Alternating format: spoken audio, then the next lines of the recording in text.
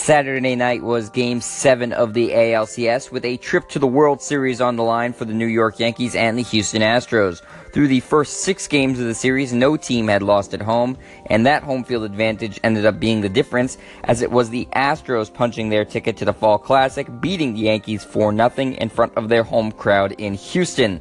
It had been a back-and-forth series with momentum switching from the Astros, who won the first 2 games, to the Yankees, who won the next 3, back to the Astros, who won Game 6. In Game 7, it was Houston who seized momentum first and never looked back. The Astros got the game's first run on the board in the bottom of the 4th when Evan Gattis led off with a home run, making it a 1-0 ball game. 2 of the next 3 batters after that reached base, and that was all for Yankees starter CC Sabathia. The veteran lefty ended his day going 3 1/3, giving up 1 run on 3 walks and 5 hits, and recording no strikeouts. New York went to reliever Tommy Kahnle to end the 4th, and he forced a double play against the first batter to get out of the jam. For the Astros, their starter Charlie Morton was having a great game after getting roughed up in Game 3 of the series. In that game, Morton gave up 7 runs. In this one, however, he looked like a completely different pitcher. He would finish up the 5th inning when Houston decided to go to their bullpen. Morton ended up going 5 innings, giving up no runs on just 2 hits and striking out 5. Houston added to their lead in the bottom of that 5th inning, starting off with a 1-out homer from Jose Altuve, making it 2-0. The next 2 batters, Carlos Correa and Yuli Gurriel, each singled before Kahnle would record the inning's 2nd out. Then up to the plate came catcher Brian McCann, a former Yankee, who responded with a double, scoring both the base runners and giving Houston a 4-0 lead. After a second pitching change, the Yankees were able to get the inning's final out. In for relief for Houston starter Morton came another starter, Lance McCullers Jr., and the 24-year-old was absolutely phenomenal. Just like Morton, McCullers Jr. shut down the high-powered Yankees offense and was able to take the Astros the rest of the way for the eventual win. McCullers Jr. finished pitching 4 innings, striking out 6 and giving up just 1 hit and no runs.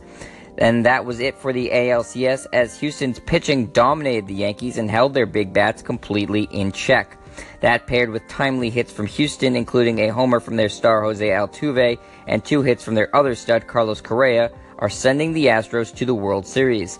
This postseason has been a wild ride for the Yankees, who came from down 3 runs to win their wild card game with the Twins, then from down 2-0 to win their divisional round series with the Indians, and came from down 2-0 to win 3 straight over Houston, coming just a game shy of playing for the championship.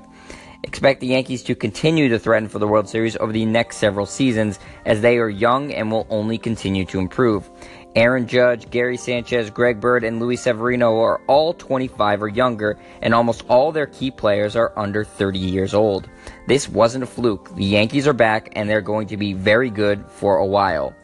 Meanwhile, it will be the Dodgers and Astros in the World Series, and what should be an excellent matchup between 2 teams that have been fantastic all year long. Each team features a couple of stud pitchers and high-powered offenses. For LA, they'll be looking to take home their first World Series title since 1988, and for the Astros, they're trying to win their franchise's first World Series period. It all begins on Tuesday in Los Angeles. Yesterday I said it would be the AL team with home field advantage because they won the All-Star game. Apparently that is incorrect, as starting this year, the team with the best record now plays host, and that is the Dodgers. Game 1 on Tuesday will be Dallas Keuchel on the mound for the Astros, going up against Clayton Kershaw for the Dodgers, a matchup of 2 former Cy Young winners. First pitch is at 8:10 Eastern. I'm Jet Stryer, and this is your home for the best quick-hitting sports news, only on Anchor. It's Sunday, October 22nd. All of Saturday's basketball games have finished up. Here is your morning after in the NBA. First up is the Eastern Conference. The Raptors beat up the 76ers 128-94. DeMar DeRozan goes for 30 in the Toronto win, while Philly drops to 0-3. Cleveland loses their first game of the year 114-91 to Orlando. Nikola Vucevic led all scorers with 23 for the Magic. For the Cavs, Kevin Love scores 19 and finishes 1 rebound shy of a double-double in their loss. The Heat burned the Pacers, winning 112-108. Goran Dragic led the way for Miami with 23 points. Detroit gets by New York, scoring a 111-107 victory. Andre Drummond records his first double-double of the year, finishing with 21 points and 12 rebounds for the Pistons. Kristaps Porzingis poured in 33 points in the Knicks' loss. Chicago falls to San Antonio 87-77. LaMarcus Aldridge continues to carry the Spurs in Kawhi Leonard's absence, going for 28 points and grabbing 10 rebounds in the Spurs' victory. And the day's final game in the East saw the Bucks hold home court, beating the Blazers 113-110. Giannis Antetokounmpo went off for a career-high 44 points in the Milwaukee win, adding 8 rebounds and 4 assists to his total. Now looking in on the games in the Western Conference, the Rockets stay undefeated, getting the win over the Mavs 107-91. James Harden leads the game in scoring with 29 and dished out 7 assists in Houston's win. Golden State drops their second of 3 games this year, getting taken down by Memphis 111-101. Marc Gasol comes through with a monster game, putting up 34 points and 14 boards for the Grizz. Steph Curry and Kevin Durant were both ejected from this one late in the fourth quarter, but not after Curry dropped 37 points and Durant added 29 of his own to go with 13 rebounds in their loss.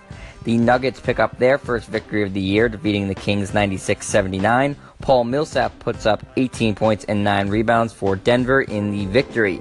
The Thunder lose to the Jazz 96-87 in Utah. Rudy Gobert notches the 16-point, 13-rebound double-double. And Russell Westbrook is held to a shocking 6 points, but did also record 13 rebounds and 9 assists in the losing effort. And the last one of the day in the West had the Clippers demolishing the hapless Suns 130-88. Blake Griffin leads the game in scoring, dropping 29 and added 8 rebounds in the winning effort. That's the buzzer for this edition of The Morning After in the NBA. I'm Jet Stryer, and this is your home for the best quick-hitting sports news only on Anchor.